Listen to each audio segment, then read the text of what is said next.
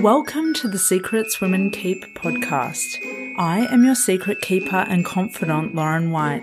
I'm a qualified counsellor and sexologist, facilitator of all things turn on, author of Permission, and a witty, highly intuitive lounge room dancing introvert. I help you as an exceptional woman in entrepreneurship to see, love, and trust all the parts of yourself, especially the unseen. Let's pull back the curtain, light the candelabra, and lift the veil. These are the secrets women keep. Hello, and welcome to the Secrets Women Keep podcast. I am your host and confidant, Lauren White, and today we have a completely royal guest. Her name is Harriet Starling. Coined a pop princess by Wonderland, the host of Starling's World podcast through Soho House, she is the songstress of Swoop, No Leader, Profiteroles, You, and more, all of which has been streamed in the seven figures. Starling is so much more, though, than an independent artist. She is currently increasing her reach and impact as a mentor to creatives, showing them how to make money from their talent and sharing with them what it takes to make it in the industry. She is an icon, to use her favorite word, and my fellow butter lover. Harriet, welcome to the podcast. Okay, that bio or that introduction is incredible, but the butter, yes. We have truly connected over butter. We have. There's been a lot of butter emojis because, what can I say? It's like the essence of life or something. It gives me life. Oh my God. I learned this great butter habit from my dad, who just slathers it. There's more butter than there is bread. And that's the right ratio. That is the right ratio to have. There should be more butter than bread, definitely. Now, Harriet, you and I met in August 2020. What a time. What a time to meet new people, right? Online. And we are both in Susie Ashworth's The Freedom Experience. And I remember I love thinking and telling listeners about the first time I met guests. But it's like we're on the group call and it's just like you are just there and your presence is so radiant and you're like, I'm a pop star. And I'm like going, oh my God, I've never met a pop star. Like you just claimed it. And then it was interesting. Like I remember the first time hearing you speaking about how you're marrying being a pop star with being a coach for creatives as well. And it was just like, yeah, of course, like that makes total sense that you want to do both. And we will have a discussion about that later, but it was just so interesting as, you know, a lay person to just kind of be sitting there going, oh yeah, that person does this type of healing and blah, blah, blah. It's like, I'm a pop star. I'm just like, yes. Yeah, do you know what I thought, Lauren? I was like, I don't think Susie Ashworth's like ideal client or whatever she calls them, the dreamboat client is the pop star. But I just felt really called to because we should say that's how we met is of course through Susie, and I felt really called to just up level the mentoring and but yeah, of course at most of my it's more mentoring now, particularly with the pandemic. I'm not touring, but it is has been mostly music my life or my most recent 5 years. So yeah, I introduced myself as that before saying I'm a mentor. I think people are like, oh, I thought we were a bunch of healers. I was like, sorry guys. You are healing though. Your healing just looks and sounds different. Your voice is healing. But like I said, we are definitely going to go there and talk more about your work and your vision and your mission.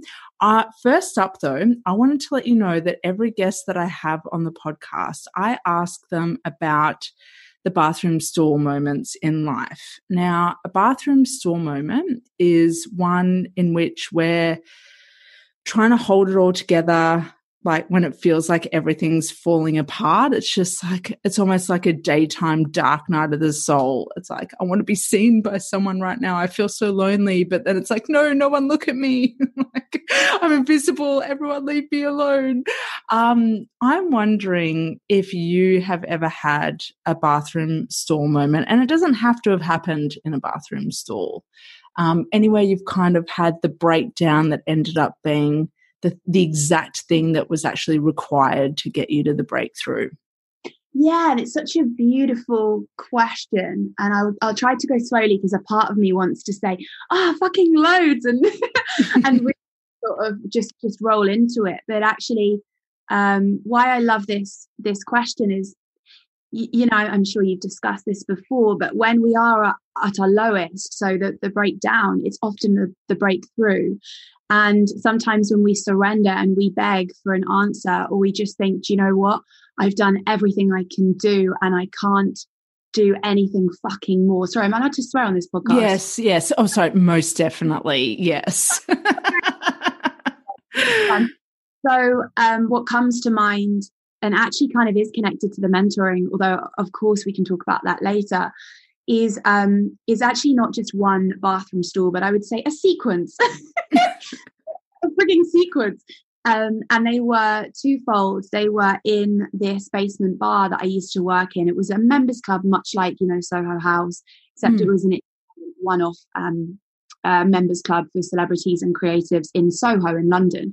And I actually grew up there from the age of 17, 18, sort of mafioso kind of really extraordinary and quite dark bar. I saw, you know, so much at such a young age in terms of debauchery, addiction, just outrageous, exciting, sexual and crazy stuff, as well as really sad stuff where, you know, the excitement of being a creative or being famous. And I was serving them drinks, and at the same time, the dark stuff of, you know, how you sort of think fame would fill the void. And obviously they're still taking way too much cocaine, or feeling that emptiness, that piece that we all have inside of us that we try to fill up using the external. And as we know, the external doesn't quite cut it. You know, you buy that gorgeous dress and you don't necessarily feel much better. Why the inner work is so powerful. But anyway, back to the bathroom stall. They did have these. I wish I could. Maybe I'll give a picture for the show notes. It was this basement toilet with 2 cubicles, and I did used to go into the right-hand side cubicle quite often and cry and just be like, when will I ever come off minimum wage? And then I was getting a lot of cash in hand, and I was meeting a lot of amazing people. And to be frank with you, it's why I got quite connected at the age of, I think it was about 25 or 6, it's about 5 years ago, because of this bar, you know. So although it was minimum wage, I did make great connections, and I'm forever grateful for this job that I had, because it was a very unique place. I used to just cry thinking, I can't smile any longer, or I can't, you know, look awfully glamorous, but I was wearing like £8 dresses, you know, which I don't really what that is in Australian dollars, but just, you know, Primark clothes, very cheap clothes, trying to be the part, but wishing I was on the other side of the bar. And so there was a lot of tears around my career, and this hunger to get noticed, but also this hunger to be paid to be a creative. And I think, you know, you can go to the drama school, or you can go to the music school or the art school, and it's great, right? You learn the skills that you need. I certainly did, but you don't ever learn the business. You don't ever learn, like, how do I make this profitable? How do I get noticed? How do I feel like I'm good enough? And I experimented with every fucking thing under the sun, from law of attraction to journaling to scripting, visualizing. And sometimes I had these mini breakthroughs, and sometimes I had these bathroom stall moments where I was like, I don't believe things are going to change for me. And that's the crux for me of those bathroom stall moments. The other place where I had my sequences would be in this tiny studio flat by King's Cross Station. I lived on my own at quite a young age. Again, I was working in this bar, 18, 19, 20. And I would come home at 2 a.m. and cry from what terrible man I've slept with, or what guy is not interested in me. And what I didn't realize until I did a lot of therapy, and really, you probably can hear, I've just 100% committed my life to my mental health and my emotional health, and I can explain why I did at a young age in a minute, was because my dad, no fault of his own, but my dad had to go when I was very young. And what I didn't realize is, as a young girl looking for love in all the wrong places, was of course that patterning psychologically was looking for love in the wrong men. And of course, they were not ready, or they could not give me what I really wanted. And of course, I wasn't really ready for intimacy, though I so deeply desired it. And so my bathroom stall moments are both over love, and they're also over about career, because to me, career is not money. Career to me is your life's work. It's the extension of the heart. Yeah. Yeah.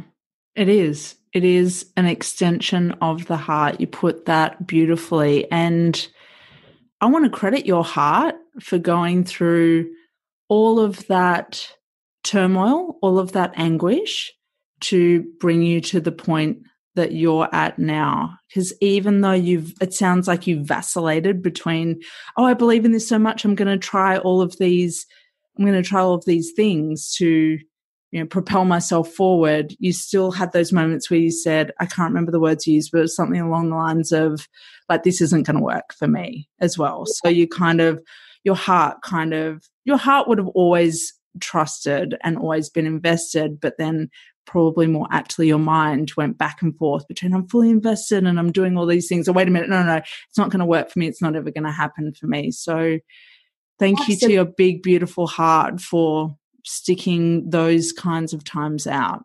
Yeah, thank you so much. It's so lovely. I think that dance with hopelessness is something I still have on a micro level, but for anybody that has moments where they believe their life won't change or what they really desire won't ever become theirs, is to, I feel like crying, is to remind them that that's not true. We're ever evolving. We're on a planet with seasons. We are seasonal creatures and everything's always changing and shifting.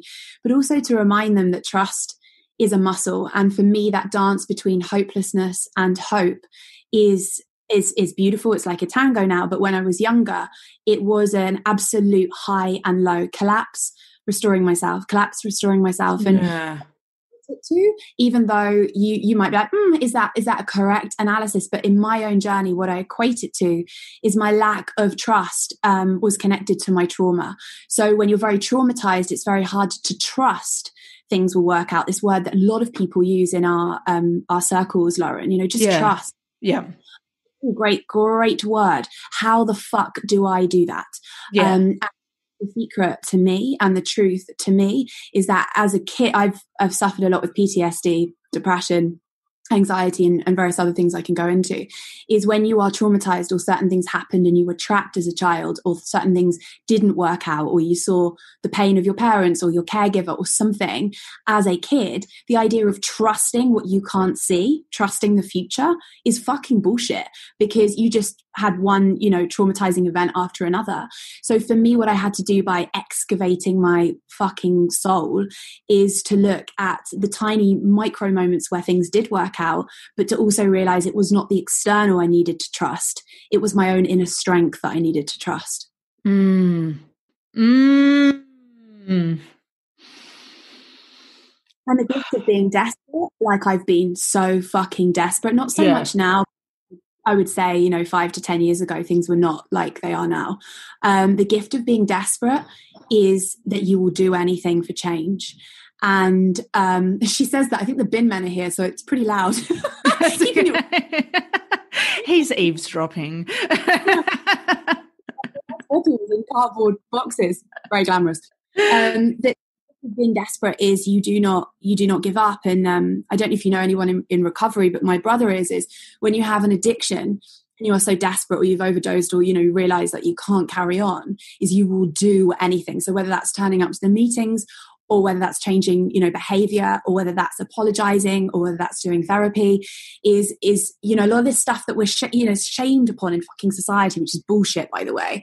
You're actually realizing, no, that's the gift. And that's back to your breakdown question in the bathroom. Actually, that breakdown is the breakthrough. Do you feel like there's a difference between desperation and tenacity? I guess I'm mulling over. You've put desperation in a new light to me. I'll be completely honest. You've elevated it more than I ever really feel about it. Like, I really feel like desperation can have so much neediness attached to it that it's really not very magnetic. But I feel like you're speaking about it from a way where it's like, trying to find the words for it because this feels big, where it's also intertwined with tenacity and persistence and willingness, like a willingness. It might not be desire, like you don't necessarily want to be sober but you've got a willingness to be sober. And I'm wondering, is there any more that you can share on that concept of desperation when you do want to get to the breakthrough? Yeah, so here's the thing, my love, and I love how you describe that desperation is not magnetic. And here's another myth that I want to bust about the darkness. Actually, I'll just write that down so that I come back to it. Firstly, when I talk about desperate, because you and I and everyone here only has language, one word might mean something to somebody else, regardless of the dictionary and definitions. And when I talk about it, desperation is not something I put on somebody else. It's my own internal hunger. And that's what desperation has led me to, is the willingness to become the searcher.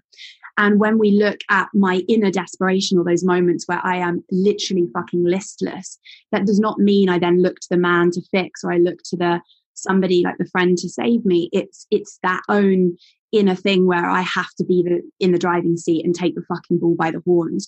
I think desperation, we know, can be a very unattractive word if it's one of your friends who's trying to put their shit on you and expect to carry it. Like, fuck that. No, that's not okay. You got to take ownership. But in my own vocabulary, desperation for me is when I am literally I became the searcher because I was out of answers.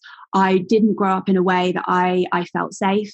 I didn't have, certain money or certain men or certain safety behind me. So I felt very much alone in Soho, but also just in my early 20s. And there's a couple of ways it can go. You can become a drug addict or a sex addict or drink quite a lot, because that helps. You feel something. Or you can go inside and realize that although it's fucking painful at the beginning, you set yourself free for life. Yeah. Yeah. Oh, that's incredible. And just back to the dark. Sorry, I'm just on one. Go. Go. Permission granted. I'm just very obsessed. I've spent 13 years in psychotherapy because as a child I saw a lot of nervous breakdowns. So there's a lot of schizophrenia in my in the female line. So the grandmother, the mother, the auntie, the sister, and I thought, okay, next it's me. So at 21 I started looking at mental health because I thought this might be a pattern. This might be something I have to suffer, and it's quite scary, the idea of losing your mind. So back to the myth of darkness. You are not more magnetic the more you smile, the more you put on that we're happy or that we've got everything sorted.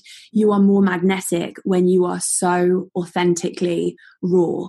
And so if somebody says, have I had a good day in the studio? I don't go, yeah, it's all good, because I want to be magnetic. I just say it as it is, and I'm not putting it on them. That's the difference that we're, with the hope, with the desperation that we're saying. But it is about saying, actually, by owning my shadow, I become magnetic because people know that I'm connected to my soul. And I think that's all that people really, really want, beyond happiness and beyond all the shiny good stuff and the money, is somebody that fucking gets it, and somebody that has been to the worst places, but has also managed to get out of it and say, hey, you know what, come with me. So it's okay. There's always a blue sky underneath all of that storm. The only way out is through. So, I'll hold your hand and we can do this. Yeah. Incredible. Oh, fuck. That's incredible. I feel like you're also speaking into a form of integration there as well, like that being magnetic is someone who's integrated, who's cognizant of the shadows, who's traveled through the shadows, who gets their light but is authentic with their light. It's not that put on, people pleasing, I'm just going to whack on a happy face kind of so you like me way of moving through the world. It sounds, you've also taken magnetism to a new depth, just listening to you. For me, I'll own that. For me, you've taken magnetism to a new depth as well. Thank you so much. And I take inspiration from people that have made me turn my head, because as a little girl, I was taught to smile and look pretty and be a good girl. And as an adult, I brought that into my life unconsciously, realizing I was leaving behind my own desires. I was leaving behind my own pain, shame, jealousy, fear, all that good stuff that's fucking normal, by the way. We triggered. The secret is how to get untriggered quicker. This idea that everything's perfect or everything will always work out is just bullshit. What will work out is our ability to become quicker at untriggering ourselves. So the guy who inspired me around my own presentation to the world, the way that I speak and look, if we were on a stage giving this talk with a video representation, is I'm sure the trauma specialist Gabor Mate.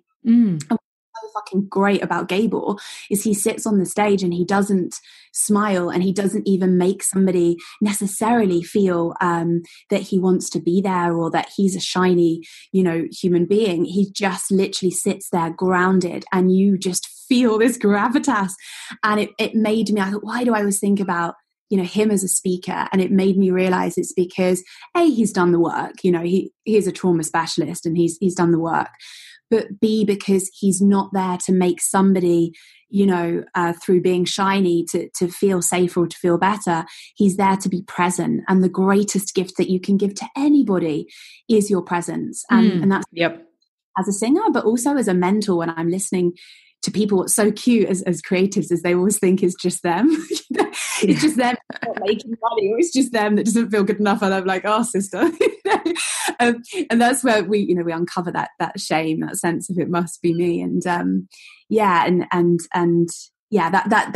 kind of Gabor Mate has inspired me actually to just be present, and that's the greatest magnetism.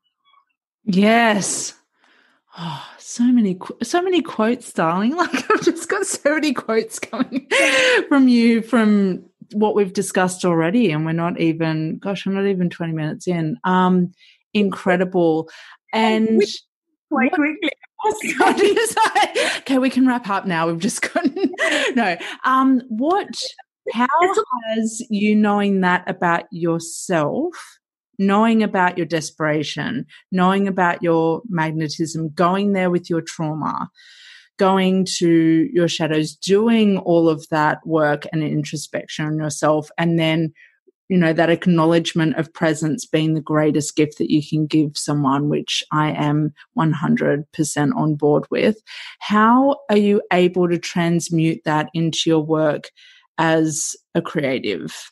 As a musician, and I like the word creative, that's beautiful, because weirdly, and no one knows this about me, is I don't identify as being musical. I don't have any musical training. I actually trained as an actress and then decided that I don't want to be anybody else anymore, and get told what. So I quit that one. And funny enough, it was at an Abbey audition that I thought, nah, I'm all right. Even though I thought that would have changed my life. Anyway, we win some, we lose some, but pop career is way more fun. So yeah, I hope as a creative, and by the way, why I don't identify as a musician is I didn't learn an instrument until recently, and I sing, but it feels more like it's coming from inside rather than, could I tell you if it was a major chord or if it was a G or an E or what key this song is in? I don't really know. I don't really have any musical fucking knowledge at all. I can barely play the guitar. But what's cool, if anyone out there is listening to this and thinking that they need to be, somehow further than they are, is as long as you're coming from your heart, of course I go to singing lessons, and of course there needs to be a level of commitment and a level of excellence, but actually you don't need to know everything to be good at something. You don't need to be a great clothes designer to know how to cut a pattern, and that's the same with me. I don't need to be learning how to read music in order to become a successful pop singer. So back to your question, for me to be a creative and to serve people through the music and serve myself, quite frankly, I'm trying to fucking save my poor 5-year-old self and all of that through dressing up and dancing. Spice Girls were my jam. I'm a 90s kid. Shiny things. And what I hope to do with all of that stuff and the shit that I've worked through is through my lyrics, though the music might sound quite uplifting or hopeful, is through the lyrics that hopefully people don't feel so alone. And if I really go to the mission of the music, if I dig down to the fucking core of it, beyond, you know, how many streams or how much my record label have given me or whatever, all of that shit, is actually, do I help people feel less alone? Do people feel connected with the music because they hear somebody that gets them?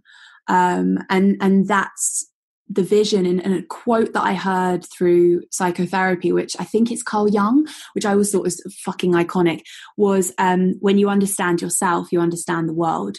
And for me, what I'm starting to realize is 14 years of therapy, self-development, and everything from ayahuasca to Vipassana to you fucking name it, I've tried it, is actually that sense of connection, that sense of connection to self. I realize that my stuff isn't very individual and that most of us suffer with the same stuff. And that's quite reassuring. It is reassuring. And the more we talk about our stuff in safe spaces, either one-on-one or in groups, or the more that we have that safe space to release, the more we can feel less alone. And I don't know about you, but just to speak to loneliness, I really felt it in 2020. It actually fueled a lot of what the work is now. And now, to be completely transparent, I haven't felt lonely for a really long time because of all of the changes that I've made in my life. But you know what happened in 2020 when we were also isolated from each other and you know, everything felt so distant, it was just, you know, when loneliness is under the magnifying glass, it's just, you do feel disconnected. It does go beyond you. It does go into every interaction. It does fuel low levels of a low sense of worthiness. It does.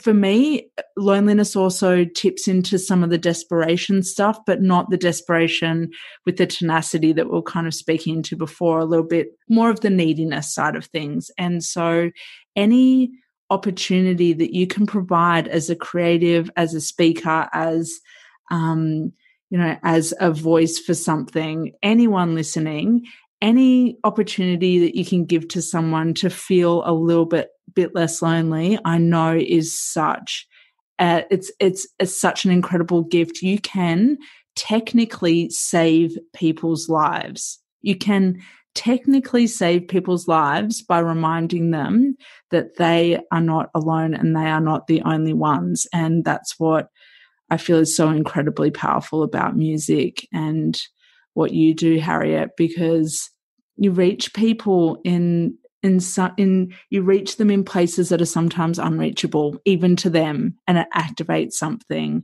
and it reminds people that they're alive and that they actually want to be alive.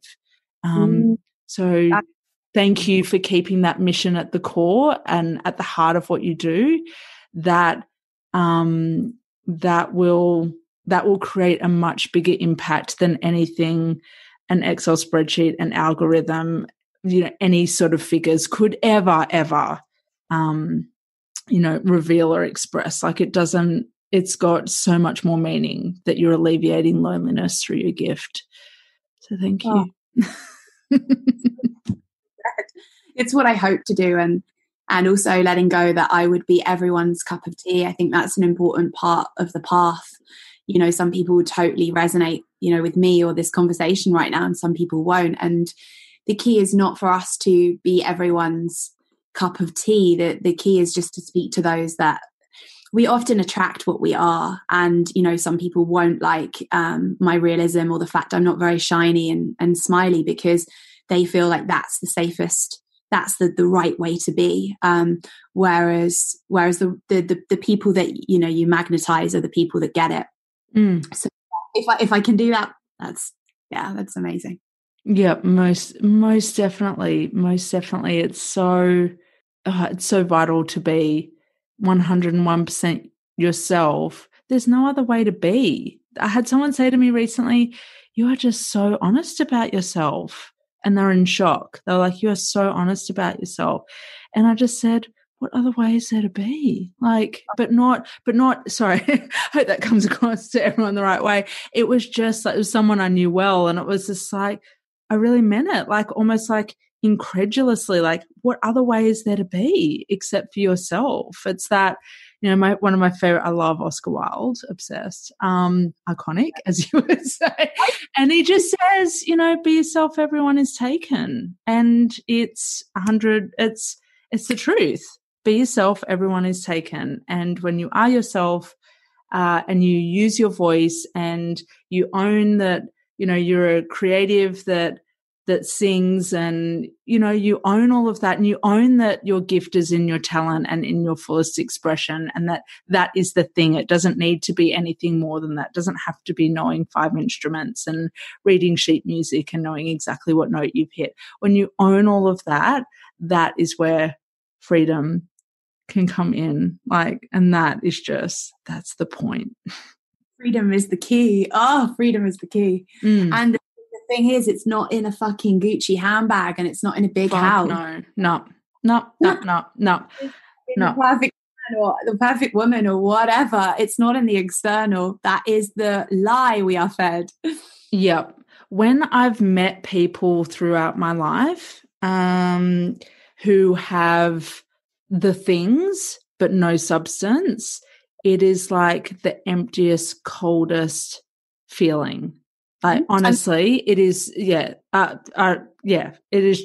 is not something to strive for, is having the stuff but no substance, nothing, no blood pumping through your veins, no joy, no, feeling it all, just wearing that mask of having it all together and having this distorted version of wealth. It's an incredibly empty feeling being in people's presence when that has been the goal and there's been an absence of the inner introspection. Yes. Oh my God, yes. And you can't fake a vibration. I've started to notice this more and more, particularly with the year of all of us being in our houses alone. It's just Zoom. We've got even less information because they're not in our physical space, and you cannot. Energy speaks louder than any kind of Botox or any words or any style or whatever people are adorning themselves with. It's just everything. It is. It really is. And the richest people, you and I, we're all for money and income and wealth and impact and all of those things. The richest people are really the people that know themselves, love themselves, trust themselves, revere themselves, hold the people and the women that hold their own. That to me is a richness, because I look at those women and go, you have, to mimic what you said before, you have been there. You have been there with those shadows. You have danced with those shadows. You've done the tango with those shadows. You've done the awkward dance with those shadows. You have been there, and now you are so solid in yourself. You are unshakable. And that to me is a really, really rich and wealthy person. Oh, yeah.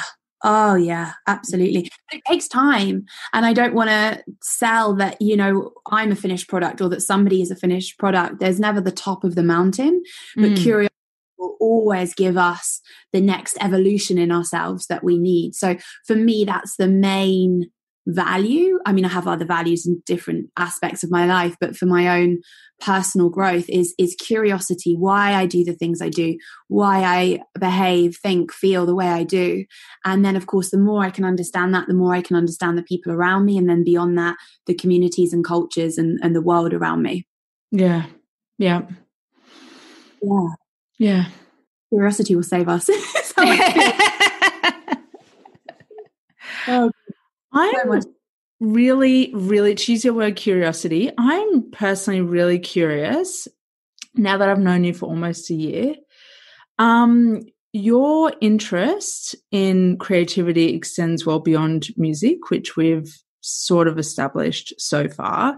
But I was just wondering, I've been privy to you navigating all of the incredible things that you are and integrating them and having them feel seamless. And now from the outside, it's like, yeah, of course those things go together. But for you, it's been a different process because it's your process.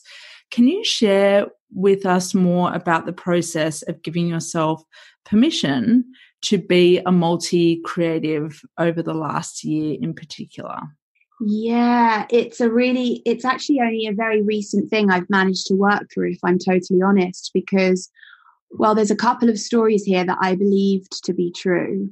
So let's go into the music mentoring story. So I always mentored because I'd always wanted to be somebody I never had, which was a guide. When I started, I didn't know anybody. I was like, throwing things at the wall, hoping something would stick. I didn't have connections. I didn't have a leg up in any way, except perhaps that bar, because I managed to, network. So I guess that, and I actually got discovered there by Sia's first band, and then got a record deal. But I would say I was very much, sort of in it alone. But to go into these sort of this music mentoring thing. So I started that. It was behind closed doors. Someone basically tweeted me. This is how the whole thing started, and said, I read in a magazine that you had stage fright and you suffered with anxiety. My name's Charlotte and I want to release music, but I can't sing without shaking. Anyway, I said, just come to my studio, and I helped her out. And 6 months later, she released music. And I was like, oh, that, it's just something I wanted to do. Like, that's quite cool. And then I ended up doing a lot of emotional support for performers because I just enjoyed it, got like lots of one-to-one demand. And I did that in between recording records. This is like 2016. And then it became, it's really become a thing. And as you know, working with Susie Ashworth and obviously being in the same container with you, you can see how it's gone from kind of behind closed doors, like you only know Starling does that if you know Starling does that, to only mentoring musicians. Because after Charlotte, I ended up mentoring people how to self-release. So if you don't have a record label, how are you going to get 7 figures? And became quite an expert in that because I've actually remained independent for most of my career. And then from there, last year with the pandemic, decided to coach all creatives. So I have a group and it has a drag queen, a ballerina, a speaker, an actor, a songwriter, like a producer, a rapper, a rock star, all of it, you name it. So that's what the Blossom has been. But really the Blossom, beyond obviously how the company and the whole direction has changed, which is awesome, is me owning it. And it might be helpful for someone to hear who struggles with having, as you say, multi-passionate. And for me, my story was I can't be successful at 2 things. Yes. Yes, that was your story. Yes. Right. Yes. You know more than anyone. Yeah. And thinking about this, and the other thing was I can't be successful as 2 things. The other thing is you're judged as a singer in the music industry. If you do anything other than music, it's like, are you doing it for money? Are you doing it because your music isn't actually going that well? Like all these judgments, and some of them, by the way, are true. And my mind then internalized that it must then be true for me, and I'll be, cast out of the music industry, or I'll not be very cool if I'm looking to help. And whilst they're all stories on a cellular level, in my mind and my body, wanting to be sure that, of course, my music's taken seriously, I hid elements of the mentoring, which is really ironic because I was so much and still am about like, be who you are, own everything. And then inside I was like, oh, I'm struggling. That's kind of funny when you like coach something, you're like, I'm not quite there with that one. I'd love to just keep it real, by the way. So anyway, finally worked through the platform has gone public, and I don't mean PLC. I just mean like as in I'm very open about the talks. I have hundreds, if not thousands, now interested in my group that I run, Inevitable Success, but also just coming to the talk. So a talk I'm giving tonight has 370 sign-ups, and it's not about the number in a bragging way. It's about the number in terms of impact, like how many are going to be able to feel better by 8 o'clock tonight.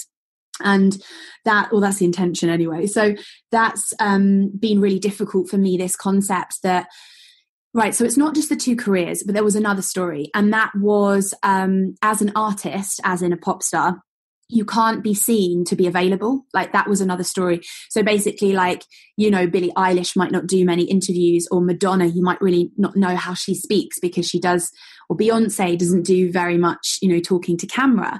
And there's something quite girl next door about, doing that mentoring thing of saying like, hi, this is what I want to help you with. And so for me, beyond owning that and that story is bullshit and I can have success and a career in my own way, is actually then, okay, if I am going to go go public and I do want to serve both creatives and also have a career as a pop star, then actually it's not, if I'm doing it, it's how.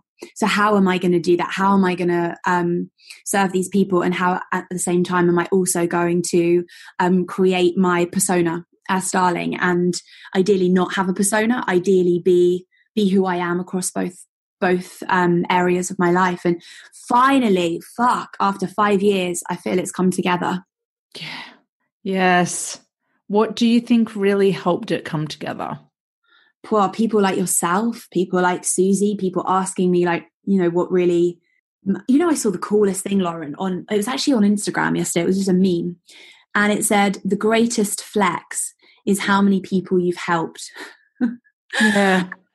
That's fucking sick. Yeah. Because rather than how much money, or in my case, how many followers or how many number one hits have you got, it's like, actually, how many people have you helped? And at the end of the day, when you're on your deathbed all wrinkly and hopefully we won't be shriveled up, but you know what I mean? I'm imagining myself a very wrinkly 90-year-old, or maybe 100-year-old. Do I want to be ego-led about like how many people liked my photograph and, bought the outfit that I was seen wearing? Or do I want people to say, you made me believe it was possible? Mm. And that's the fucking crux of the matter, is important conversations and making people, not making them, but inviting them to realize that a lot of what they believe is a myth. And this whole concept of being a poor artist is an old paradigm. And this concept that they're not good enough, and this concept they can't have everything that they want, or they can't succeed in their creative passion, it's all bullshit. And I just call it out. And I don't just call it out, I also give them a solution to how to turn it around. Yes. Yes. Oh, I'm feeling activated. I'm feeling fire. Like I feel bad. I'm feeling lots of things listening to you, but I also, when you were speaking about how many people you've helped, I'm wondering, like, what if you looked at every time one of your songs was streamed, that's you helping someone, even though the numbers are interpreted in a different way traditionally? What if every single song was that's 1 million times I've helped someone, even if it's someone, especially, if it's one person streaming it multiple times because it helps them like that. Yeah, it's so funny that you mentioned this, Lauren. Oh my God, you're so connected, because yesterday I literally was journaling and I had this realization again about helping. And I had this realization that the helping isn't just, am I guiding someone through their career or their beliefs or their, creative emotional health? Like you said, it can be through a song or through the way I dance or through living fucking free and having done the work I've done to just feel comfortable in my own skin, that when you're really yourself, or you see a woman who walks in a room who's really herself, like you're like, I want to be more like that. That's kind of actually also changing somebody's life without, setting up their strategy or, teaching them how to succeed with money in the arts. Like it can be on so many levels just by being you, that you give permission to somebody to be themselves just by being you. Yeah. Yep. Yep. That's what I love about the time that we're living in, that it is, there are those other forms of, validation that, that you've helped someone, but that something that I've been saying to myself recently, and it's particularly in regards to the podcast, is I'm responsible for what I say. Yes, I'm responsible for how I show up.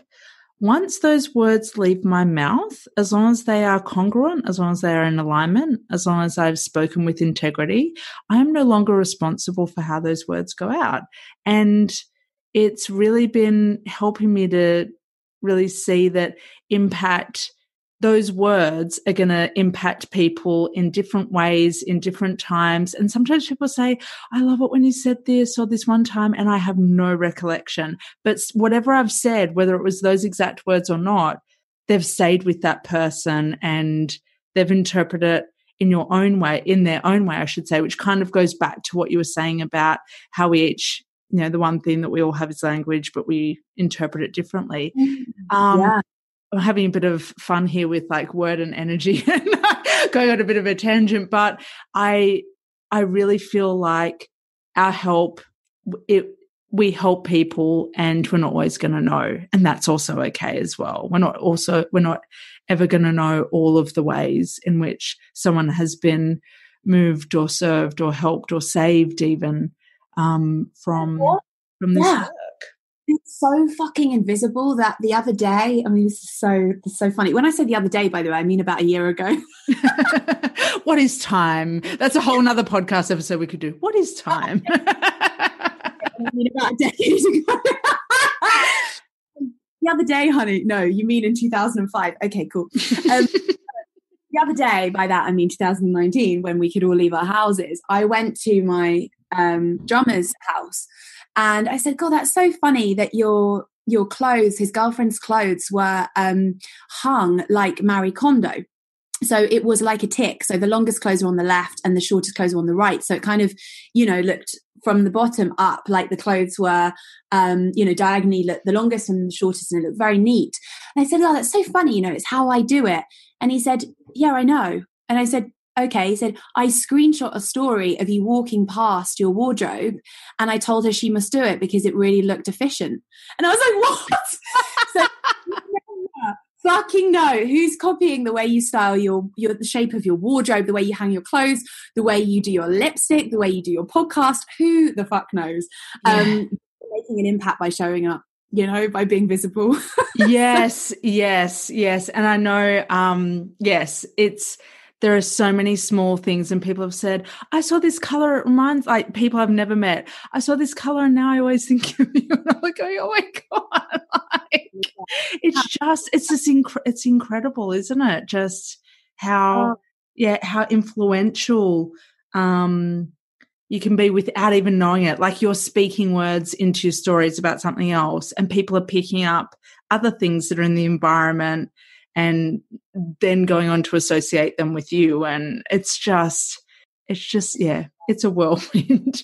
But it actually brings me to my next question. Like, it's like really seamless. We live in a time where we have almost unlimited access to celebrities not all celebrities, but some celebrities. Yet secrets will always abound, in my opinion, about what it's really like to be on the inside of an industry, or what it's like to be on the inside of celebrity culture. What do you feel that most people still don't quite get about the creative industry, the entertainment industry, music industry, and being recognized in celebrity culture? What, like, is there like secret that lots of people just don't get? We're more insecure than anybody else, and we all think we're not good enough, and we all think we're fakers, and that we just got lucky. And what's so interesting is if you speak to a non-celebrity or somebody that doesn't hang around in recording studios every day or take meetings and fancy members clubs, is that the sense that somehow, because we've got the Gucci handbag, or because we've got, lots of followers, that somehow we are, we're titanium, we're indestructible, because we've got what they think they want. And of course, unless you've done a lot of work on yourself or are emotionally intelligent, that projection, particularly with Instagram around, is just ever magnified, that somehow the celebrity is safe from the worries of, paying the bills or having a problem with their partner, or safe from the nitty gritty of picking up dog poo, or your bin bag split and now you've got your kids' food all over the kitchen, and the gross shit that we all have, you know what I mean? Just real. And I think obviously it's not shown. So we then believe what we're shown, which is they're all fine, they're all shiny, and they've all got it figured out. And actually, if, like, we talk about me going to like the Grammys or the Brit Awards, just like the music awards here, I've, not to be mean to anyone, but I've never met such a bunch of insecure people and people that don't feel like they're good enough. And the coolest thing, having done so much therapy when I'm in this space, is though I recognize that, and I do have elements and feel parts of me that feel like a charlatan, a faker, I also know that it's a human condition. So I don't live my life trying to make up for the fact that I feel inadequate. I actually just understand that's a human part of me, and that's not the truth. It's just a part of me. Equally, another part is my strength and my confidence and my groundedness. So the truth is about it, for anybody on the outside, what a horrible expression, but you know what I mean, is that they think celebrities or people with big followings or big careers are somehow more secure and somehow safer, or somehow don't feel what we all feel. And the truth is they feel it more so because they're under this pressure. Yeah. Thank you. I still fall for that. I still slip in my awareness of that sometimes as an outsider looking in. So thank you for bringing that discussion to that truth to the table, because I still sometimes think that they are fortified, that they are galvanized because they've got teams, because they've got because they've got wealth, because they've got whatever it is that I think that they have, and they might not even have those things because I don't actually know. So thank you for bringing that truth forward about the questioning that we all have about ourselves and whether we belong and whether we're, how did this happen? Is it I was hearing threads of imposter syndrome. Yeah, totally. Exactly. That's what I see so much of. And of course you feel that way because Instagram fortifies that myth even more, because you see just what people want to show you. And in a way that kind of drives me mad, because then it makes people feel like they're down there, struggling with their, kids' feces and trying to pay the gas bill. And actually the truth is so many like celebrities or famous people, whatever it is, they've got the same problems, but if not even more, because they're juggling so many moving parts, and there's such high level of pressure and stress to maintain that status or maintain that success. Or if you've got one number one, you then need another number one, or you get dropped by your label, that actually it's a new realm of hell, a new level, new devil. And so it depends how complex you want your life to be or how simple. But I think the idea of chasing any of that stuff, we have to be very careful what we wish for, because it becomes awfully complex when you start having that amount of success, and you have to have a certain mental resilience to handle it. And if you don't, as you know, Miley Cyrus or whoever the rest has, bless them, huge breakdowns, is because it isn't actually healthy or sustainable reality. Yeah. I would like to ask you about magic now. Like, you've shared with us your tenacity, how your focus, and the immense, what I hear as the immense amount of effort that you've put into your career and where you are now. I would love to know, can you share with us anything magical that's kind of happened to you when you've followed that voice that says to sing, when you've followed that voice that says to mentor and support and help and serve? Like, what do you have any like crazy, wow, how the hell did that happen kind of stories, or a story that you could share with us now? Oh my God, yes. And do you mean magic as in like a magical event? Yeah. Tell this one because I often think that I actually tell this more in mentoring than I do in music, that I often think that people feel they need to be perfect, whatever that even means, before they begin their adventure or their, the start of their new career or their new venture. And what was so unbelievably amazing is within 6 months of singing, and by the way, that the first time I sung, I got signed, I got a record label, and I was shaking and my cheeks were burning red and my chest was bright red and my voice did warble, just like I knew it would. That's why I put it off for years, because I just thought I'd be really shit. And the truth was I wasn't perfect, but I was authentic. And I think it's important for people to realize that it isn't about being ready. It's just about turning up in your kind of, in your rawness and committing to that, because you're just going to fucking do it. And I got a record deal with the Mumford & Sons label, Communion, and I ended up, I don't know if you know Massive Attack. Yes. Oh, yes, of course. Yes. As a child, I did a lot of dance classes, and we used to dance to Massive Attack, even though it was a band way before my kind of age group. But anyway, within just months of getting this, I sung in this Soho, and then getting this record label, I got sent to their hangar, which is basically like in Bristol, so in the west of England, and I got driven there and asked to vocally sing on top of their creations, meet them, have lunch with them, see their designs in this like creative hangar, which was basically like a fuck off massive studio in an industrial estate. And then sing, but they wanted me to write the lyric as I was singing, even though I'd never heard the music. So I was literally like, Jesus, if you're out there. But I was like, Jesus, angels, I don't know, but if you're there, I need to nail this. I cannot be shit. And you know that I'm brand new, and you know that I'm a charlatan because I'm really fucking inexperienced. I'm not even a trained musician. Please deliver.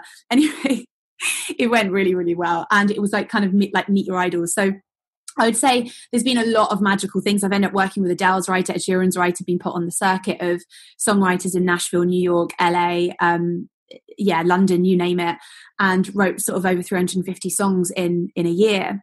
I'd say with mentoring, what was amazing is when I got asked by this girl, Charlotte, on Twitter, I just turned up. How she even knew about it was I turned up, did an interview for a magazine, just really honestly speaking about my issues. And I just thought, you know, how cool is that? And then from there, she kept telling people about me. So there's a lot of magic in following the breadcrumbs, like, oh, that's kind of working out for me. Oh, that kind of feels good.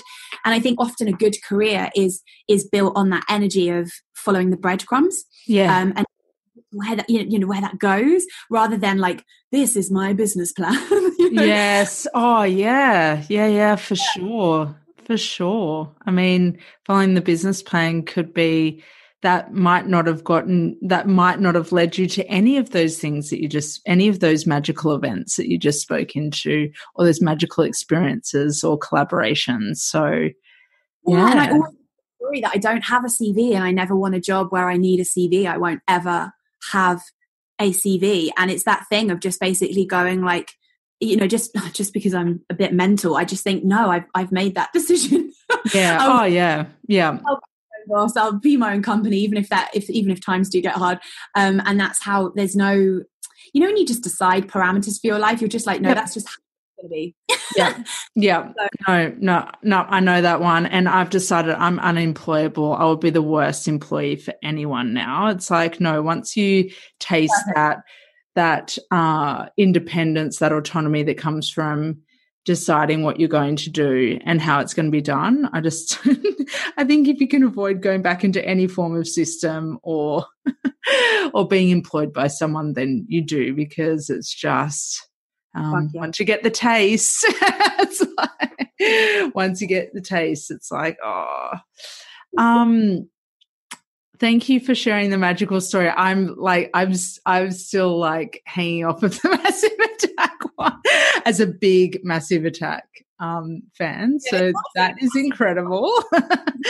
I was wondering, just before I do give you some quick shoot questions, I was wondering, because this is all about secrets, you teach and are a way shower for creatives to make, you know, money and impact from their talent. And I was wondering, could you share with us one of the secrets that you share with people on your masterclasses and your workshops? What's one of the secrets about making money, the energy of money when you are a creative? Because you've just debunked the old story of artists, the poor artist paradigm, the poor artist archetype. Is there anything else that you can reveal to us today? Absolutely. The first one that comes to mind, and it's quite easy for listeners to remember, is that your net worth is often deeply connected to your self-worth. And when you look at the self-worth and you look at that, you know, innate reflection, how you feel about your worth, your value, and work within that and connect to that, you'll notice your net worth unbelievably rise. Unbelievably. Where it complex, and I may or may not go into it because I do realize the time, but where it gets complex and very personal is a creative pours their fucking heart into their work. So whether it's a painting or it's their music or whatever, and then putting a price on that. Firstly, you're not taught how to do pricing. You're not taught, what to charge. Secondly, you then get people's opinion about that's too expensive. Or I wouldn't. Yes. Oh, that word expensive. I abhor it. Oh, I abhor it. It's just... Yeah.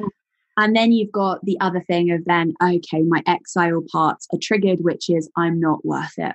Yes. And then or you pause or you hide for another week and then you waste another week. So what you've got is when you can work with the emotional elements that come with receiving money, receiving value exchange for your talent, actually then you start to be better at receiving, you flex that receiving muscle, and you start to realize that, of course, I should be paid for this and I should be paid deeply for this. And that's what I mean about worth connecting to worth, self-worth and net worth. Very, very, very, very connected. Yes. And people forget that there's a lot of joy in paying people for things that bring them joy, that it can actually, the exchange of money can actually feel really, really, really fucking good for the person on the other end, that money is not always exchanged begrudgingly. It's like some people, and I'm very blessed to have friends like this, that are just like, I want to invest in that. Yeah, I want to do that. I want to be generous in this way. Like, yeah, I want that. I'll grab it now. Like not, and that in particular with art forms. And I just, I love that you share that with people, because that one needs to be debunked so massively, and for people to recognize the power in stepping into their self-worth. Oh, absolutely. But it's so easy for us to say like, oh, people need more self-worth, whatever. But then people go, well, fucking how?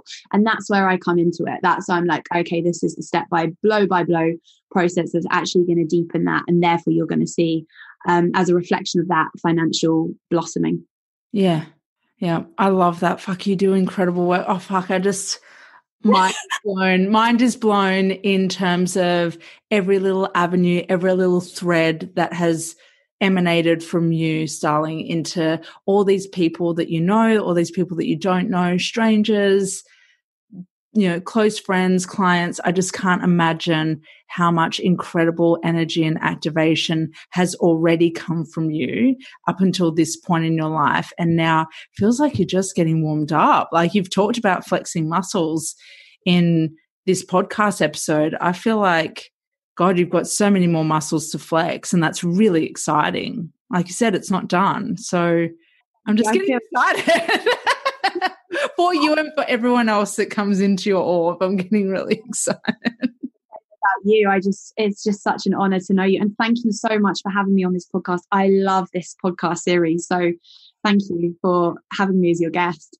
Oh, you are so welcome. I've got no doubt that listeners will love this episode, and take copious notes as well. So, as well as to what you say and the level of insight you have into yourself and human nature. It's really, really fucking profound and inspiring. And I feel honored to tap into this new layer with you, because we've never been able to create the space to have a conversation to this extent. So I'm so glad it's recorded, so that it's solidified, it's cemented in history.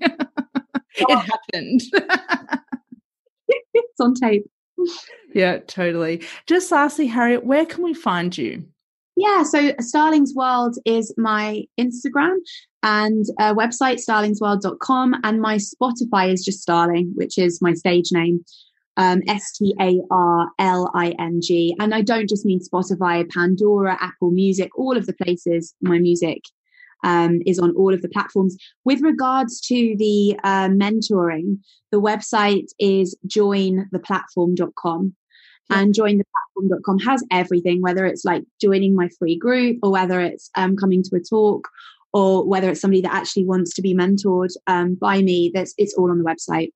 Okay, brilliant. Thank you so much for that. We'll definitely have that in the show notes. Thank you so much. I have no doubts that this episode has contributed to your understanding of your secret self. If it's activated you in any way, then please take the next saucy step and share it. Share it with the world, just like Starling is sharing her gifts with the world. But be sure to tag us both on Instagram so that together we can reshare it and create an even bigger impact of women feeling seen, heard, and understood.